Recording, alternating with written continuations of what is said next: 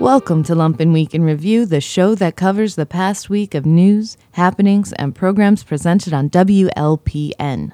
This week, Lumpen Radio heard from a public defender turned author, discussed our neighborhood's urban plan, and chatted with the folks behind one of our leading museums. All this plus the Trump Diaries and much more, only on our 75th Lumpen Week in Review, airing originally on July 20th, 2018. Radio Free spoke to Noah Boggess of the Chicago Metropolitan Agency for Planning. CMAP is currently examining ways to transform underutilized areas in Bridgeport and Canaryville. Boggess explained how community members are driving the project, what role the arts play, and what may become of the Daily Library. Radio Free with John Daly airs Tuesdays, drive time. Welcome back to Radio Free Bridgeport. We were just talking about community building, and we have a representative from the Chicago Metropolitan Agency for Planning. Why don't you introduce yourself? Yeah. My name is Noah Boggess. I'm an assistant planner with CMAP, as we call it. So community planner, community builder, that's right up my alley. What does CMAP stand for? It stands for the Chicago Metropolitan Agency for Planning.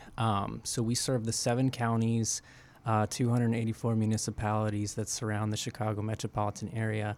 I work for a branch called Local Technical Assistance. So, we just go provide planning assistance to communities that ask for our help. So, we do what we can to make land use, development decisions, transportation, parks, and open space. It's kind of the umbrella that we fall under. Noah, how did you get involved in planning? Well, I'm a DePaul grad. I went to DePaul 2 times for undergrad, and then I stuck around for grad school. My master's program was called Sustainable Urban Development that I got into because I took some urban planning classes in undergrad, and it looked like something that was interesting, especially being in this city.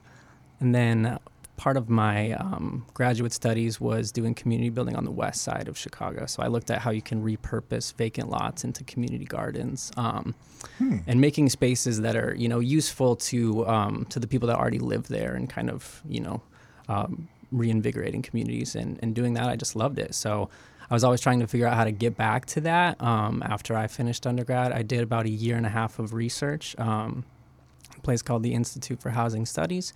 So just kind of cut my teeth learning data and analytical skills.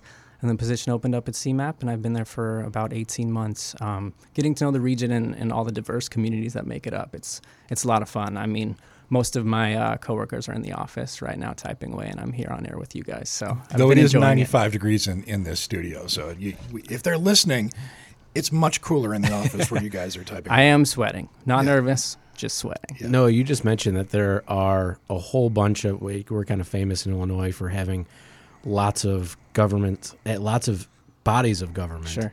So you're coordinating through a whole bunch of people and tax entities. Mm-hmm. So what exactly is the technical assistance that you're providing?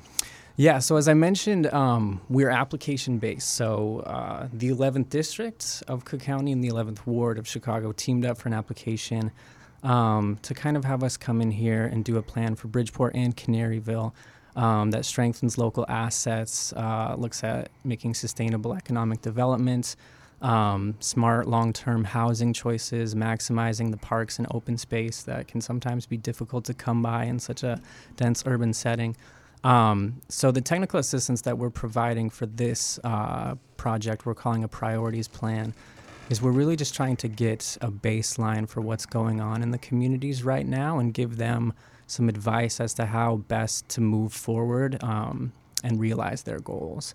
So a lot of what we're doing here is setting the agenda for future development processes. And we're doing that because it's a unique study area, and it's one that hasn't had a lot of urban planning projects that have been done here recently. A lot of our work sometimes is updating comprehensive plans that are maybe 10 years old or 15 or something like that. But for such a unique community and a unique community area, we're really kind of thinking about just understanding what people here think about their communities. What are their assets?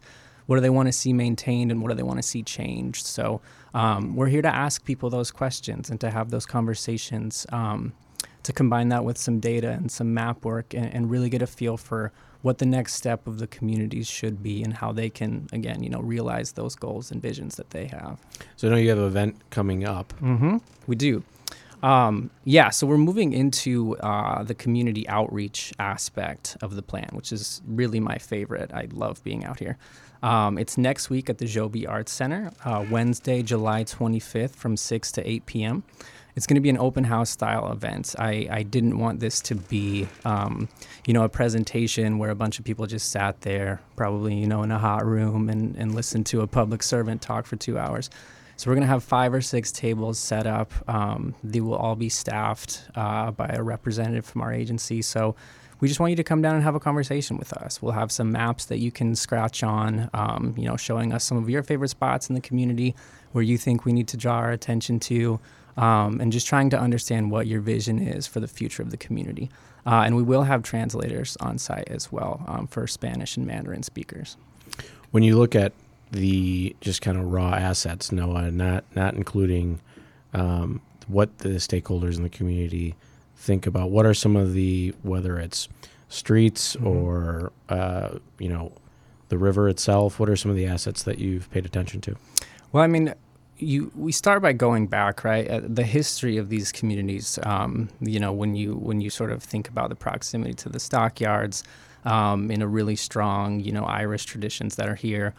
Combined with the current cultural diversity, this is one of the most diverse communities in the city of Chicago. You have a huge Latino population, a huge Chinese population as well. And those are some cultural advantages that it's really, really hard to find, and you can't really set that up. They just kind of happen. You talked a little bit about the river. That's a huge asset as well. We can't really move those, although we can change the flow if we try hard enough. Palmisano. Take it, St. Louis. Palmisano is amazing. It's one of my favorite open spaces in the city. It's pretty cool to think about, spending an afternoon there fishing, and then you can have really, really authentic Chinese food across the street. Morgan Avenue out here and all the cultural institutions, the art centers that are here, the new boathouse where we're having this event. Those are some really cool things that you don't find anywhere else as well. So I've also noticed working on this plan that there's just a pride that these communities, Bridgeport and Canaryville, have that you don't really see anywhere else. It's really cool to see. It's really cool to be a part of. And I think everybody will have their own list of things that make this community a strong asset. And that's what we're excited to find out as well. It's really pretty well served by transportation. We always talk about that as urban planners as well. You got your bus lines, the orange and the red lines are right here as well. So it's a very well located community with a bright future, I think. What have community members brought up as concerns to you? I know that during the last meeting, the Richard Daley Library was brought up quite a bit as a perhaps underutilized space. And I know that there were some concerns from community members about the sense that Bridgeport and Canaryville, I wouldn't say they're on the decline, but there still is a lot of underutilized storefront space, and this is something we talk about frequently on this show. There is a sense perhaps in the community that the community, while it has changed and become more diverse, still hasn't really utilized the full potential of what's here. Were those some of the concerns that were echoed to you guys during your initial meetings here too? Yeah, I mean, we hear about the underutilized storefronts quite a bit. A lot of people have ideas for what they want to do. They want to be entrepreneurs and open businesses, and they want to make sure that those are going to be safe investments. So we're trying to figure out how we can, help make sure that those are. There has also been a lot of discussion about some of those parks and open spaces that they have, making sure that those are usable facilities and that it's just really an open sort of process. When people ask them, what they want to use their park spaces for. As I mentioned, it's a dense city, so it's pretty rare that you can find a lot of park space. So finding ways that you can really leverage those year round and make sure that people have opportunities.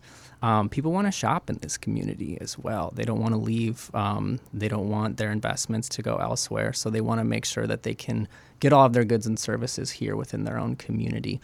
And they want to stay here too. That's something that we've been always sort of hearing about, especially, with the proximity to neighborhoods like Pilsen.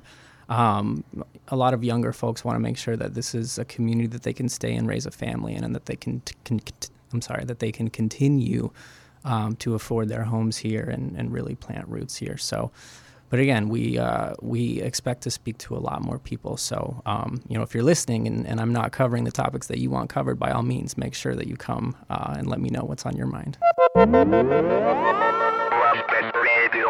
Pienso yo de ti, pensando en mí. Sí, dime si es así.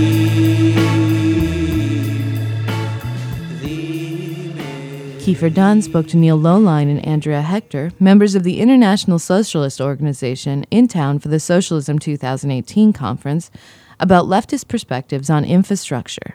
Buildings on Air with Kiefer Dunn airs the first Saturday of every month at 2 p.m. Neil, Andrea, how are you guys? Doing great. Thanks, Kiefer. Yeah. Super happy to have you. Maybe you guys can introduce yourselves. Tell us why you're in town. I know why you're in town. It's for a super cool reason.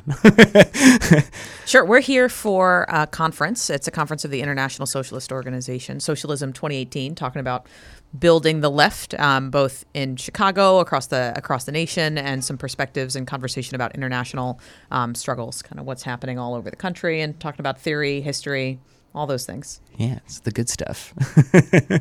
Yeah, and what do you guys do that makes you good candidates for Buildings on Air beyond the general leftism? Well, I work for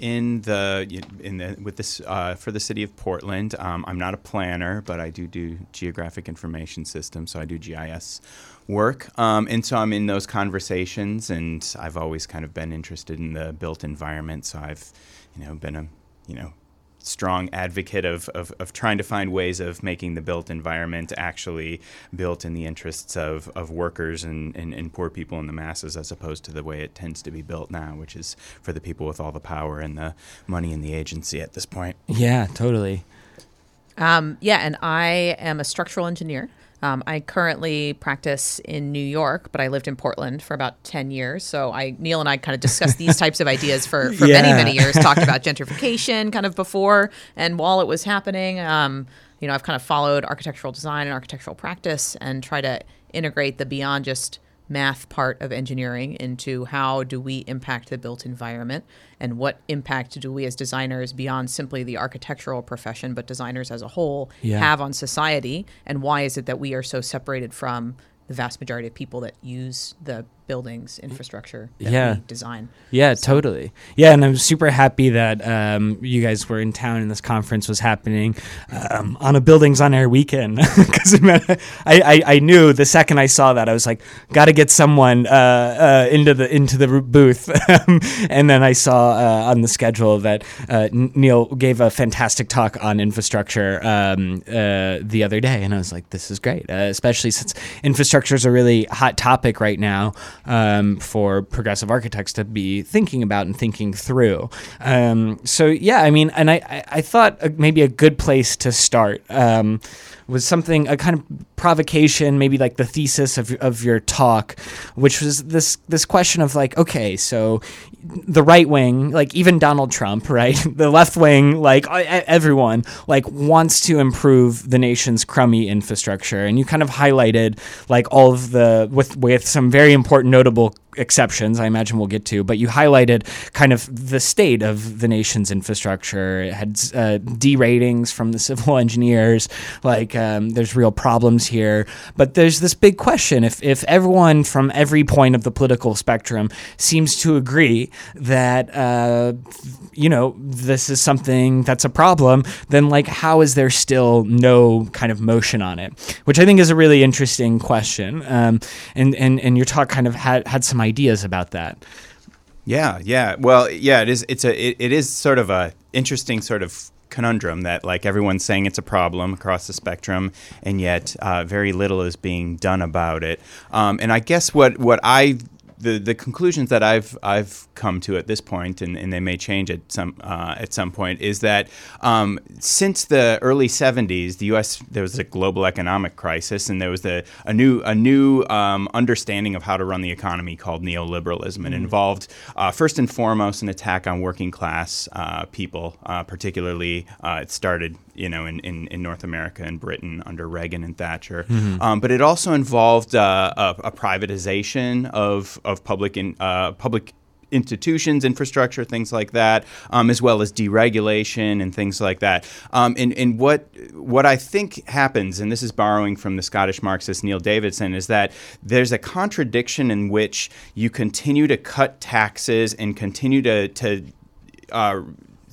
stop spending money on infrastructure, important infrastructure, because this is sort of like the doctrine that these regimes, these neoliberal regimes, are following, to the point where like even the way that capitalism depends on infrastructure winds up collapsing, and they lose, according to the Senate Democrats, like $200 billion a year. David Harvey talks about how Marx talks about capitalism as being value in motion, and if your circuit for trying to get something from here to here breaks down, you're throwing a wrench in the gears. Yeah. And that's kind of the conundrum. Like, why is that? And so I think there's this sort of like almost not really a self-destructive logic, but a logic in which neoliberalism is actually undermining the ways in which capitalism can continue to grow in certain ways. And then in other ways, it's found ways to grow and expand and find places to make profits and, what Marx would say, accumulate, right? Yeah. I mean, this idea is like, it's really fascinating that even though it might be in the long-term interest of kind of everyone, capitalists included, capitalists especially, that they kind of put an investment, because it's so long-term in nature and they're focused so much on short-term gain, and structurally focused on short-term gain, not kind of morally or ethically, or like it's not like a mindset thing. It's a bigger issue than that they just simply don't end up doing this, especially and that's kind of compounded by other forms of oppression and racism and et cetera, and underserved areas keep getting more underserved and et cetera. Yeah. So I mean, it's a fascinating idea, and I think also one of the things I appreciated in your talk was the kind of breadth by which you defined infrastructure and talked about some of these issues, right? Because I think one's brain first jumps to like infrastructure as roads, but like dumb question after we like hit the hard theory, like dumb question, what is infrastructure? Because it's so much, and I think like you spend all the time, a lot of your time mapping it, I imagine, and then we in our profession spend a lot of time making sure that it's in the right place and not running into anything. But yeah, like so what is it? Big question. Yeah, I mean, the so people frequently, and you alluded to the ASCE, American Society of Civil Engineers report earlier, which comes out every 4 years and talks about the state of America's infrastructure. And it actually breaks down infrastructure. I think it's 9 different categories: roads, airports. You could talk about water, which encompasses a huge like water, wastewater, electrical infrastructure, and electrical grid. I mean, when we think about infrastructure and we talk about that, it really is everything that pretty much makes the world work from like a built environment standpoint could somehow fall into that infrastructure category. Yeah, and then there's the question of like who pays for that, right? Which is related to this question about neoliberalism, and I guess traditionally it's been the kind of the government in large part, not entirely, because it's a great example of resources that are generally shared or encompass or used, if not shared, that's maybe the wrong word, but used by many stakeholders or different groups of people, and the kind of political institutions that we build seem like the logical place for that kind of thing to happen. But one of the other things that was highlighted in the conversation yesterday was that even that kind of situation is changing. I think another kind of important touchstone in this conversation is that all of these everything in this kind of 9 categories is kind of being paid for, or these projects are being realized through this kind of mechanism of a public-private partnership, or a P3. So tell us what that is.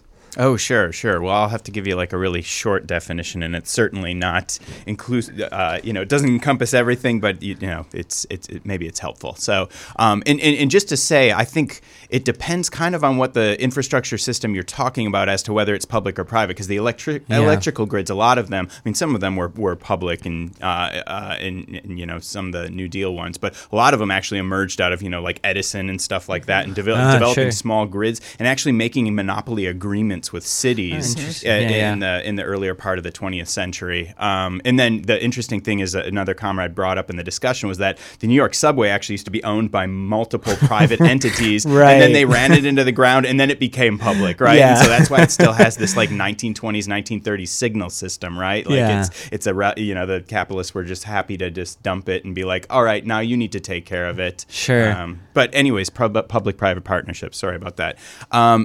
They tend to be agreements where private entities or investors or things like that, companies, enter into some sort of government-mandated plan to build, say, something like a highway or some sort of project in which they're given a certain level of control over like how it's built. Maybe they're even the contractors. Yeah. And they are often given the leverage to actually collect user fees or tolls or things like that. And it's been much more popular in places like Europe and actually in the global South than America, but now it's becoming more and more popular in the U.S. As a model for finding ways.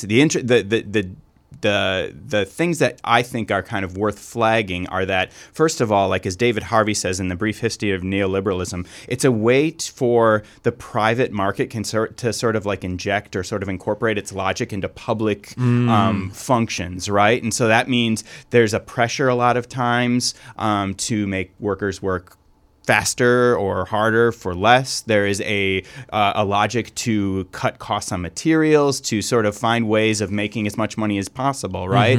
And those sort of things, I haven't found a ton of research on it, but that idea of like, those could even lead to possible collapses in newer infrastructure. But then the other thing is the user fees, right? And I think Chicago has that notorious P3 where it's the parking meters where like people got gouged there. Indiana Tollway got, they had to they were subsidizing basically this public-private partnership on the tollway, and then they raised the price, and it just like, I think it went double or triple. I can't remember the numbers or something like that, but it was like, it was a huge jump. So I mean, these are the things. Like in the other flag I think that's worth, or the other thing that's worth talking about is that like if it's the market logic that's determining these projects, what gets built and what doesn't get built, it means that places, communities that aren't seen as like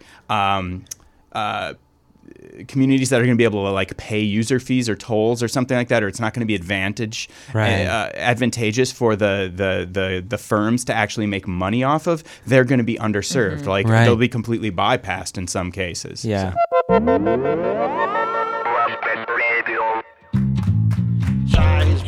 Size matters. Smith, Kyle, Seismankowski. On this episode, we're talking about bonding. And we're going to one of my favorite spots in Bridgeport. All right, hold on now. I just got it. Are you tagging the bus stop? Nah, it's squatter code. Lets others know what's going on. Do all you guys use it? Oh, you better believe it. Some guys I know can't even spell Bridgeport, so these glyphs is all they got, Can't spell you nothing. Could all get phones and use emoji. Emoji? They're smiley faces and pictures. Sometimes it can be tough to get emotions through text messages. Why don't no one just pick up the phone?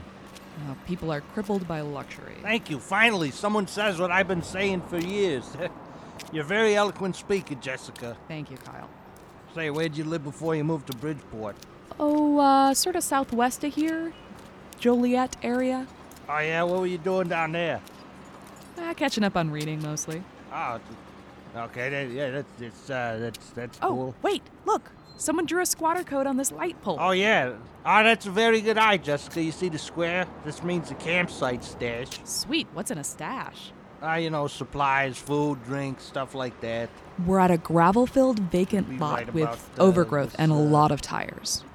Curse word. What? There was a hole in the fence right here, and the city patched it, I guess. Damn, I'm too old to be jumping fences. Oh, well, hold on. There's a gate. Yeah, it's padlocked. Let me Can't see. jump. I'm too old. Yeah, just, My hips, just a everything. little It's gonna- jiggle here, and What the are you doing? tumbler should... Pa! There we go. You just picked the padlock? Where'd you learn how to do that? You can only read so many books, Kyle. I'm very intrigued and slightly frightened. Hey, come on. Let's see what's in this stash of yours. It's over there in the weeds. Oh, the cooler? Go ahead and open it. Looks like skunked beer and a book of matches. What do we do with this? Welcome to your first official Bridgeport tire fire. My throat is burning. Used to be, you could find tire fires every night of the week. Why'd they stop? All them guys are dead. From what? I think they died of black lung. All of them? Yeah, we should probably go. I think I'm good here. Now we should go. Tire smoke's habit forming. Put something over Sure your it face. is. I can leave whenever I want. We should go. Trust me. Listen, I know it's early, but I think you already need to quit tire fires. Don't judge me. No. I'm gonna shut this thing off.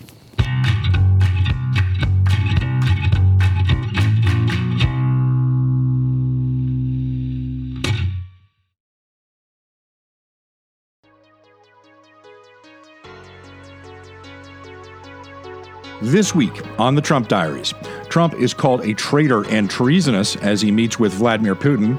12 Russians are indicted after election interference in the United States. Congress descends into chaos as an FBI agent is questioned.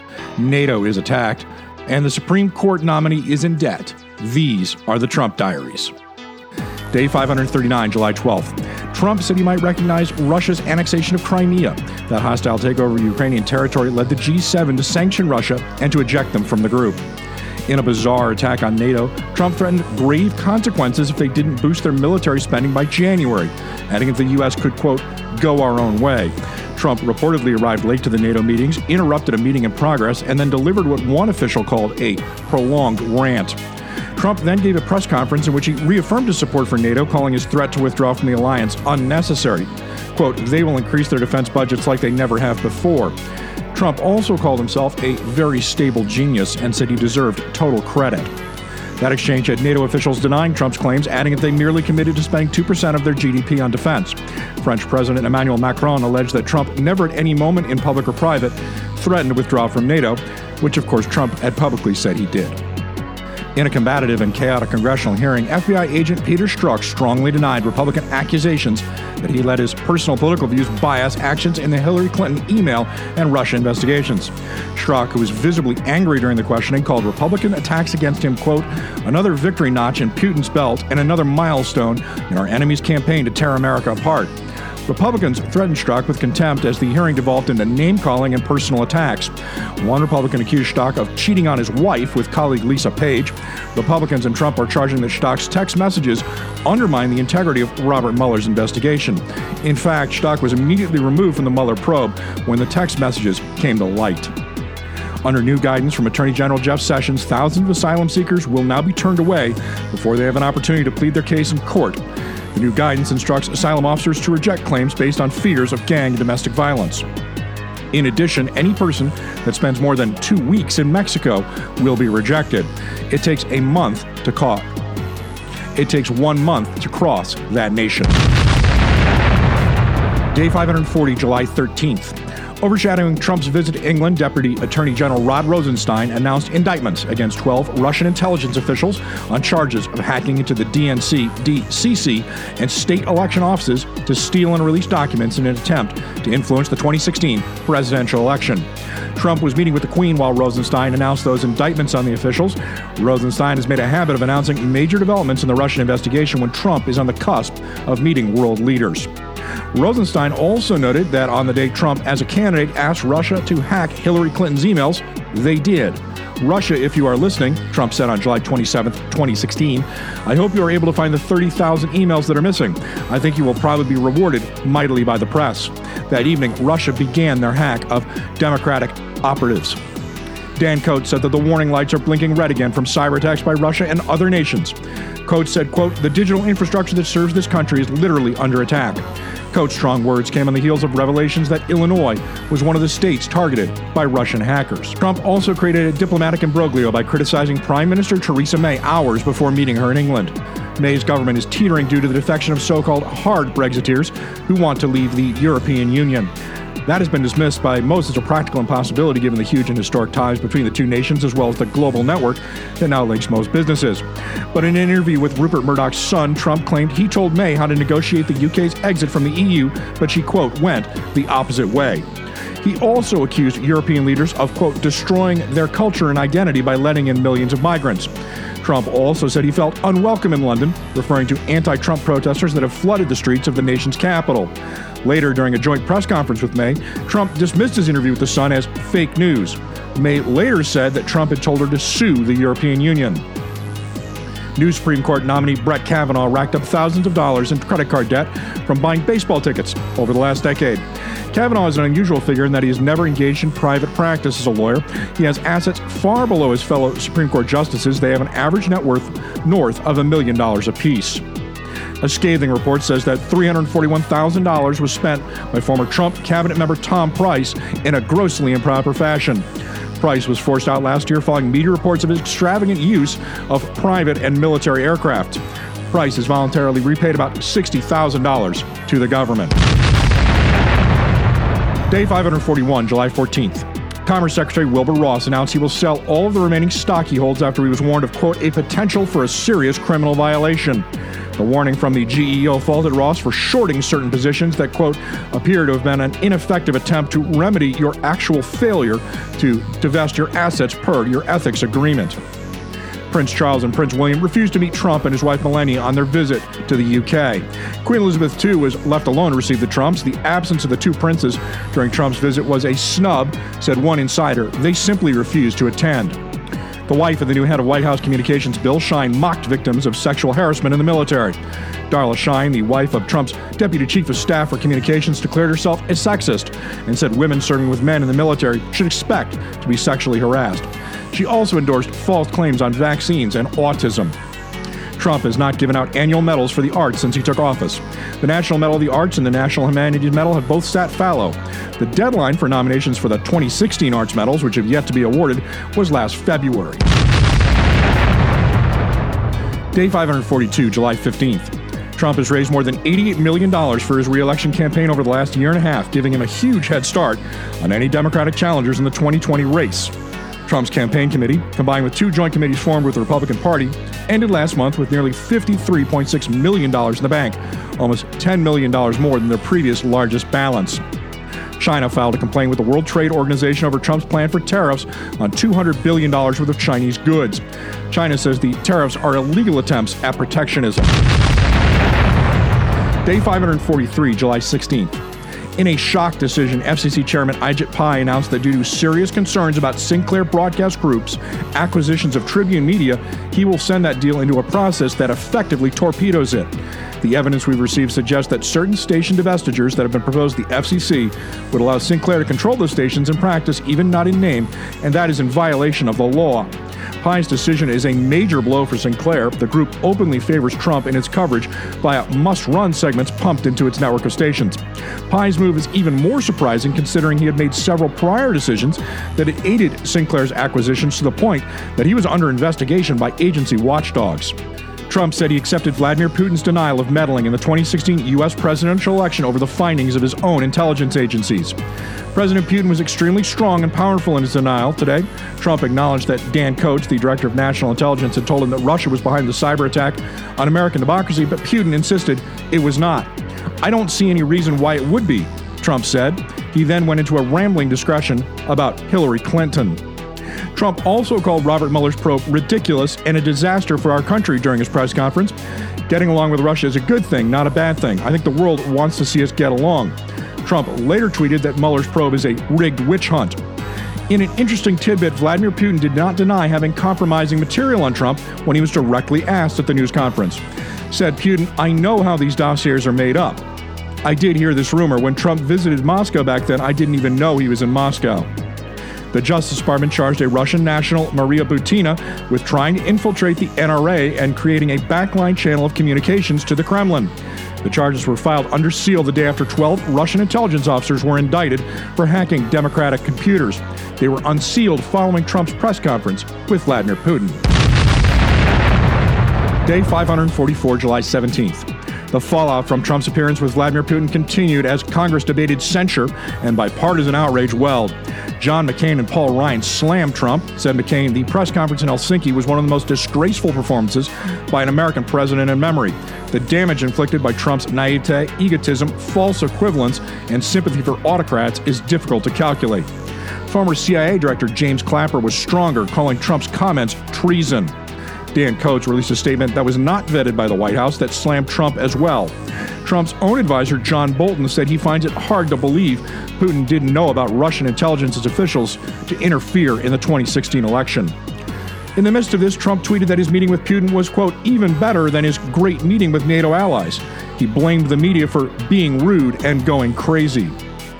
Barack Obama, giving his first major speech since leaving the presidency, warned those in power seek to undermine every institution or norm that gives democracy meaning.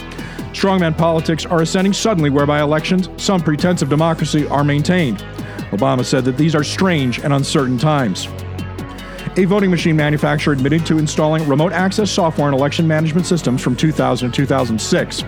Election Systems and Software admitted that it provided remote connection software to a small number of customers after previously denying it. Those systems could have allowed voting machines to be manipulated, accessed, or hacked. In the 6 months following the passage of Trump's Tax Cuts and Jobs Act, worker pay has fallen steeply, while businesses have spent roughly $700 billion to repurchase their own stock. That drop in worker pay has affected 80% of industries and 2/3 of American metro areas. Day 545, July 18th. Trump tried to walk back his comments in Helsinki as a political firestorm engulfed his presidency. Reading from prepared remarks, Trump claimed he misspoke yesterday and meant to say, quote, "I don't see any reason why it wouldn't be Russia." Trump also said he accepted the intelligence community's conclusion that Russia meddled in the election, but, quote, "it could be other people also." Trump also asserted that Russians' actions had no impact at all on the election outcome. Trump had previously blamed the USA for acting with foolishness and stupidity toward Russia. The crisis is causing a rupture in Trump's support, with normally supportive outlets like Fox News and the Freedom Caucus rounding on Trump sharply. Polls show Trump's support dipping. The vast majority of Americans agree that Russia is, in fact, a hostile foreign power, and they do believe Russia interfered with our elections. Trump plans to give Air Force One a red, white, and blue makeover after negotiating a $3.9 billion fixed-price contract with Boeing for the planes. JFK had the planes painted a baby blue. Trump is the single biggest political advertiser on Facebook. His PAC has spent $275,000 on ads since early May. The second biggest spender is Planned Parenthood. The ads bought by Trump and his PAC were also seen the most by Facebook's users, having been viewed at least by 37 million people since May. The Federal Reserve Chairman Jerome Powell said there's now a new rising chorus of concern from business over Trump's tariffs. In addition, new data shows that the deficit will now pass $1 trillion by 2019. Trump's poll numbers have tumbled in the wake of Helsinki. Now, just 36% of Americans support him. These are the Trump Diaries. Bad at Sports spoke with Tanner Woodford and Laura Bogan of the Chicago Design Museum about the founding of CHI-DM, the current exhibit, Great Ideas of Humanity, and a revival of the Container Corporation of America's Great Ideas of Western Man campaign. Bad at Sports airs every Wednesday at 11 a.m. And we're here today with the two leads at the Chicago Design Museum. We have Tanner Woodford and Lauren Bogan. Welcome. Thanks. Thank you. You said Lauren Bogan in like a Mac voice, like you Lauren really Bogan. I have a tendency to really do poorly at pronouncing names, and so even I when to I intentionally mispronounce it, I should just do that. That's the way to go. Like just encase the embarrassment in the beginning. And Lauren Bogan. There you go. The Perfect. Nailed it. The other option is just to have you guys introduce yourselves, in which case I can't mess that up. Go ahead and tell them how you say your names. My name is Tanner Woodford. Tanner. But then it sounds like I messed gross. up. It always it does sound gross. when you have the guests Tanner. introduce themselves, though, it always sounds a little like you didn't even care enough to learn their name. I don't know. Which I've heard is it always on worrisome. some other shows, and it sounds kind of nice. You get to define your own terms. This is who I am. This is what I do. You know how you go to Starbucks and they write the wrong name on the cup? Mm-hmm. The best I've ever gotten was Tater Woodford. I didn't get the last name clearly, but Tater. Tater, is there a Tater here? Yeah, I think that might be me. I represent that. That feels like me. So, Lauren, Tanner, please tell us about the Chicago Design Museum. Do you want to take the first? Nope. Go ahead. Hello. Off to a great start. The Chicago Design Museum is about 5 years old. We're in Block 37. We've done 13 exhibitions and about 150 events. We're, like Lumpen, completely independent. And that's it. Thanks for having me on the show. And we're out. That's easy. Well, and you can tell us a little bit about the current show that you guys have up, The Great Ideas of Humanity. Yeah, I often get caught saying this, but it's our best show yet. Good. I'm really happy with it in a lot of ways. This is our best show yet. Oh, great. We're here. We made it. So there are about 65 pieces in the show. A lot of it is 2D work, posters. They're made from people all across the world, largely centered in Chicago. And the idea is that each piece of art represents a quote. So we've assigned quotes to different artists and designers and had them sort of, without any art direction on our behalf, illustrate the quote in some way. But it's based on something that happened once upon a time ago. It sure is. Yeah, so it's based on a historic advertising campaign from a Chicago company called Container Corporation of America. And the campaign ran in the mid-20th century, so like 1950? 50 to 75. Yeah. And it essentially did the same thing. Container Corporation went out, spoke with artists and designers, gave them quotes from the Great Books of the Western World series, and had them create artwork for these quotes. And Container Corporation would then run them in popular magazines like Time and Life and Fortune and those types of things, with a little Container Corporation ad logo in the bottom, with the idea of that, it wasn't advertising containers, it was advertising culture and bringing that out into the public. Was that a new idea at that point? I mean, I remember in like the early 90s when like Calvin Klein ads and Levi's ads on television started to just be like, my parents couldn't understand what was being advertised because no product was actually being announced in the commercial. So was this a new idea at the time? It was. It was groundbreaking. David Ogilvy has called it one of the best campaigns ever to appear in print, which really means a lot coming from somebody as sort of amazing as David Ogilvy. And at the time, like Lauren said, it was about promoting cultural discourse, about getting people to look up and not think about advertisements, but think about sort of where they are in the world and this deeper philosophy. And also sort of, in addition to being a really groundbreaking advertising campaign, the Container Corporation of America also collected all of these works and eventually donated them to the Smithsonian. And some of them have become very important. They worked with Magritte and Paul Rand and Saul Bass and these really wonderful avant-garde artists and designers. And so, do you know what the intent at that time was? Like, why did the Container Company decide like that this is the thing that... Why make this crazy move? Yeah. They had a history of modern artistic leaning advertising campaigns. So prior to the Great Ideas of Western Man series, they did a couple of series, one of which happened during World War II, which was called Paperboard Goes to War, and was a very illustrative, design-focused campaign explaining how Container Corporation contributed to the war effort. They also did a series that was Nations and States. So yeah, there was kind of this back history for them of doing campaigns in this way, but the owner of the company, his name was Walter Pepke. He and his wife Elizabeth were disciples, might be too strong of a word, but were kind of disciples of modern design. I think it's perfectly appropriate, actually.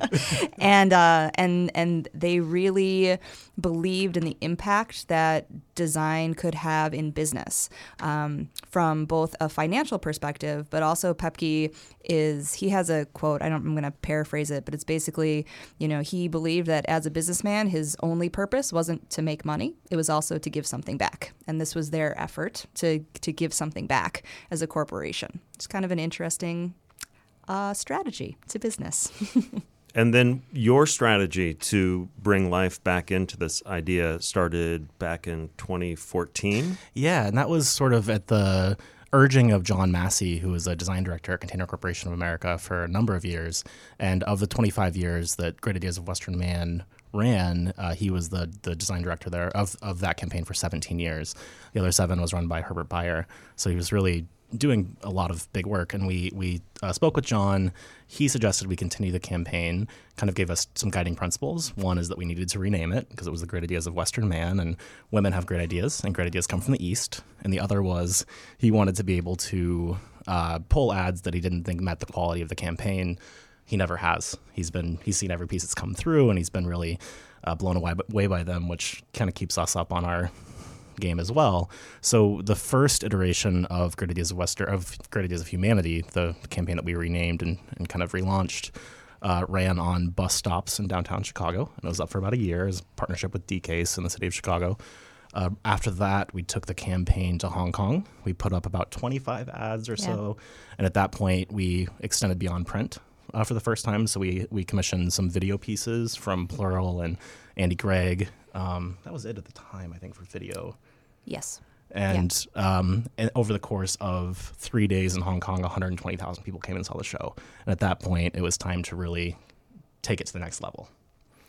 And so you're working with John Massey, who had worked with the Container Corporation. Is the Container Corporation still an entity? They were bought by, I think it was Montgomery Ward in the late 70s. Okay. And then they've been bought and sold a few times since then. So there's no interest that we've found. Okay, so he's not connected with those buyouts either. So like he's just functioning independently to help kind of reinvigorate this campaign. And incredibly excitingly, a lot of folks from Container Corporation have come out of the woodwork for this exhibition. So we have people stop by all the time that say, I used to work with John, and it's so exciting to see this story told today. And that's been an unintended sort of consequence of our actions. For sure.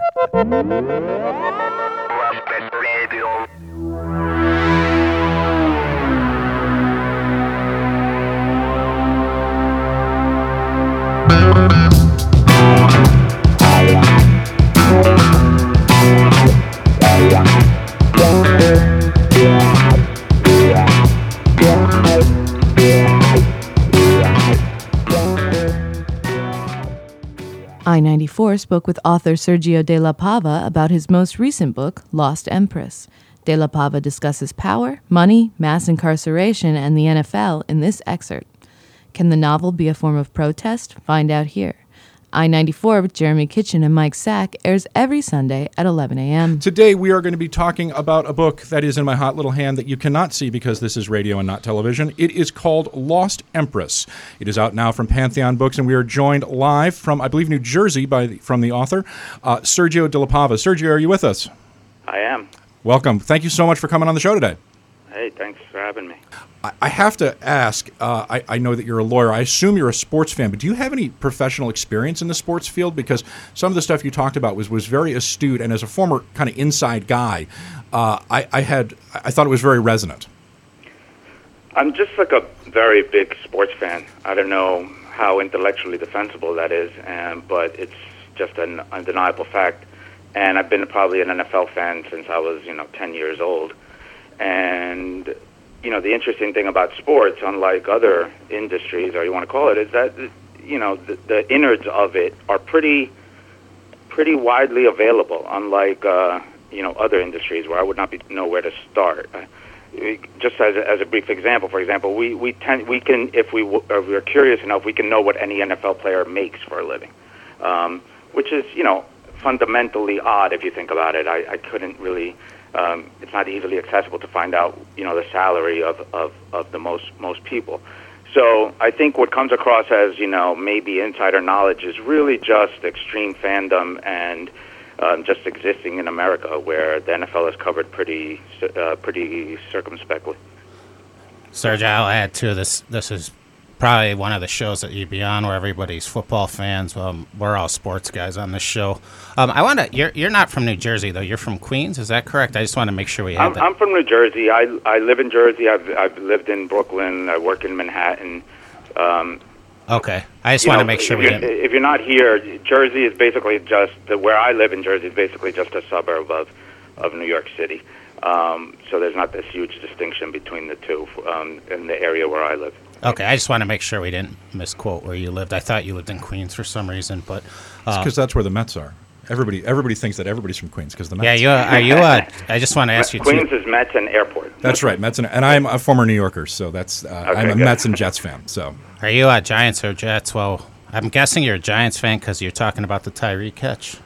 Neither. I'm actually a Pittsburgh Steelers fan. Oh, randomness. all right. And I'm ashamed to admit that that's basically front runner syndrome. Around the time I started watching football was when the Steelers were kind of dominant and Mean Joe Green and Steel Swan, curtain. that kind of stuff. Yeah. So I don't think you can blame a 9-year-old for just kind of adopting whatever is most famous at the moment. Yeah, I grew up with the Lions. Unfortunately, my grandfather had season tickets for his entire adult life, and we saw one playoff win, and there hasn't been one since then in 1992. So. Well, yeah, I bet New Yorkers can Yeah, blame probably the one of the few NFL teams that hasn't even been to a Super Bowl. Am I right about that? That is absolutely correct. sorry to bring that up. I think it's the Lions and the Browns are the last two. Well, of course, Yeah, the but Browns. then right. Yeah, the Browns have a few NFL championships, whatever they're called at the time. Yeah, of course, the Browns. Pre-merger. Yeah, Browns are in the Baltimore Ravens, though. Really, if you think Yes. about it. I mean, so let's be real here. That's mean.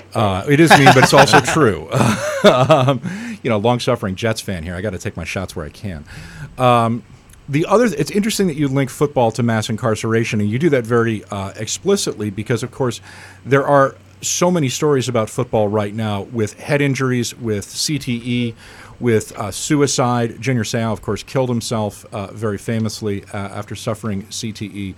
There have been a number of. Aaron Hernandez comes to mind, obviously, the New England Patriots guy who murdered people and was killed in jail, committed suicide in jail, did he not, as well? Yes, and he also, his brain looked like Swiss cheese. Swiss cheese. So it's interesting. I know you're a public defender. Could you take us a little bit through that? Because those passages in the book also, I mean, that obviously was insider knowledge. This is something you deal with every day. So I wondered if you could just take us through a little bit about your feelings on that. We've had, it's interesting because we had Myriad Case in the show a little while ago. She works in the Denver prison system, reading with prisoners as part of the Open Prisons Project. Could you take us through a little bit about, what your feelings are on the current state of mass incarceration in America? Because it's obviously something that's very critical to our society at the moment. In a nutshell, for a very complex topic, with mass incarceration, you're talking about in this country in around 1973, there was about, give or take 200,000 people incarcerated. Today, there's over 2 million. And the United States incarcerates like a higher percentage of its population than just about any country, if not any other country. So you're talking about a widespread civil rights abuse. It's, in my opinion, the number one civil rights issue this country's facing at the moment. I could say a lot more about that.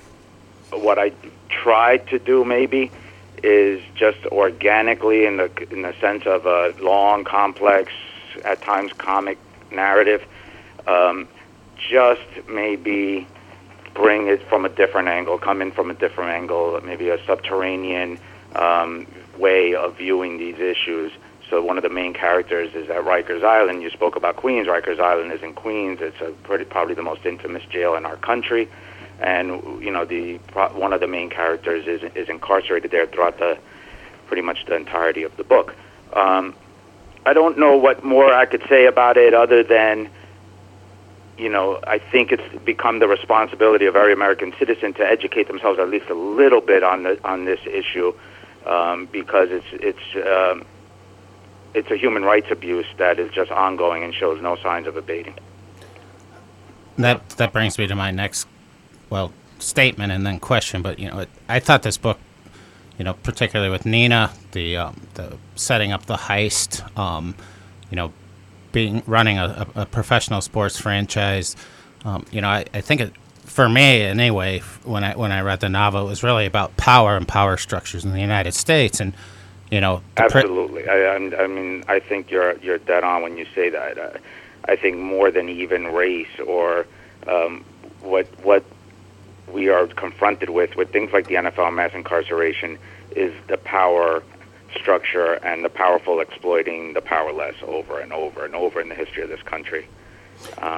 So I'm sorry to interrupt you, but it's very gratifying to hear that, because I do think that, power and money and wealth and is a central concern. And please feel free to interrupt. We want to hear you, not we hear ourselves all the time. So please don't apologize. But moving forward on that topic too is just, I think we do talk about race in this country, particularly now we're in the middle of some of the craziest political times in my lifetime. Anyway, I'm in my late 40s. But one thing we don't talk about is power. What you said, power versus the powerless, and we have a lot of people in this country, that, regardless of race, are powerless in the system, and we have, basically the wealthy continue to get wealthier. We're stacking the Supreme Court, business friendly, taking away the rights of workers and people, and it just continues, and it's almost like some kind of reverse samsara. It's like this corporate structure that runs everything just gets bigger and bigger and more powerful, and no matter who's president or who, and I think I'm mumbling out of my ears right now, but it's just, Well, I wanted to add something to that. I thought it was interesting the way a lot of the wealthier characters were portrayed as negligent or ignorant a lot of the time, and I think working class people, we sometimes think because a class is wealthy or certain people are wealthy that they're more intelligent. And I wanted to know if those character portrayals, Sergio, were from seething internal anger or from external experience. There's Go ahead. Almost everything I do stems from anger, and I'm ashamed to admit. But don't be. I think when you say this thing about the negligence of the rich, there's a section in the book in which Dia, who's a recent college grad working for Nina, who's a billionaire basically, or at least has access to billions, where Dia's kind of afraid to bring up the fact that she hasn't been paid or like what her salary is going to be, and it's not that Nina Gill is actively conspiring against Dia. It's that she has no conception of what it means to literally need money to keep your phone on. So I'm in the position where every day I go to a public defender office in Manhattan, and I'm confronted with people who, when I ask them why they didn't come to court, they can truthfully answer that they didn't have the money for the subway fare, which is currently, I believe, $2.75, and they are not lying. So I, every day, am confronted with this incredible dichotomy and gap. When you're talking about Manhattan, you're talking about I would guess, the richest real estate in the country. But I see everyday people who, can't afford to go to McDonald's during the lunch break. So it's hard not to get angry at something like that. And that's not to demonize any particular section of people. It's more a question of, certain segments of our society are privileged to not have to think about these things, and then, unfortunately, they decide they will not think about these things. So when we talk about the power versus the powerless, and you see a campaign to take the defenseless and then deny them basic human, dignities like health care, which is just mind-boggling that you would make that your platform. But as you look and you read up on these things and you follow our political situation even remotely, you see basically a desire on the part of some people to make the defenseless even more vulnerable, which is hard to fathom, but it's hard to draw any other conclusion. The Lumpen Week in Review is produced by the staff and volunteers of WLPN LP Chicago, the community radio of the future. Lumpen Week in Review is overseen by Logan Bay. Produced and engineered by Jamie Trecker. The Lumpen theme, background, and interstitial music is by Mike Perkins. Lumpen Radio Sting by Dan Jugel. Voiceovers by Ed Marzewski, Jamie Trecker, and Shanna Van Volt. For more information on Lumpen Radio, visit lumpenradio.com. Lumpen Radio broadcasts on 105.5 FM in the Chicago area and worldwide via lumpenradio.com.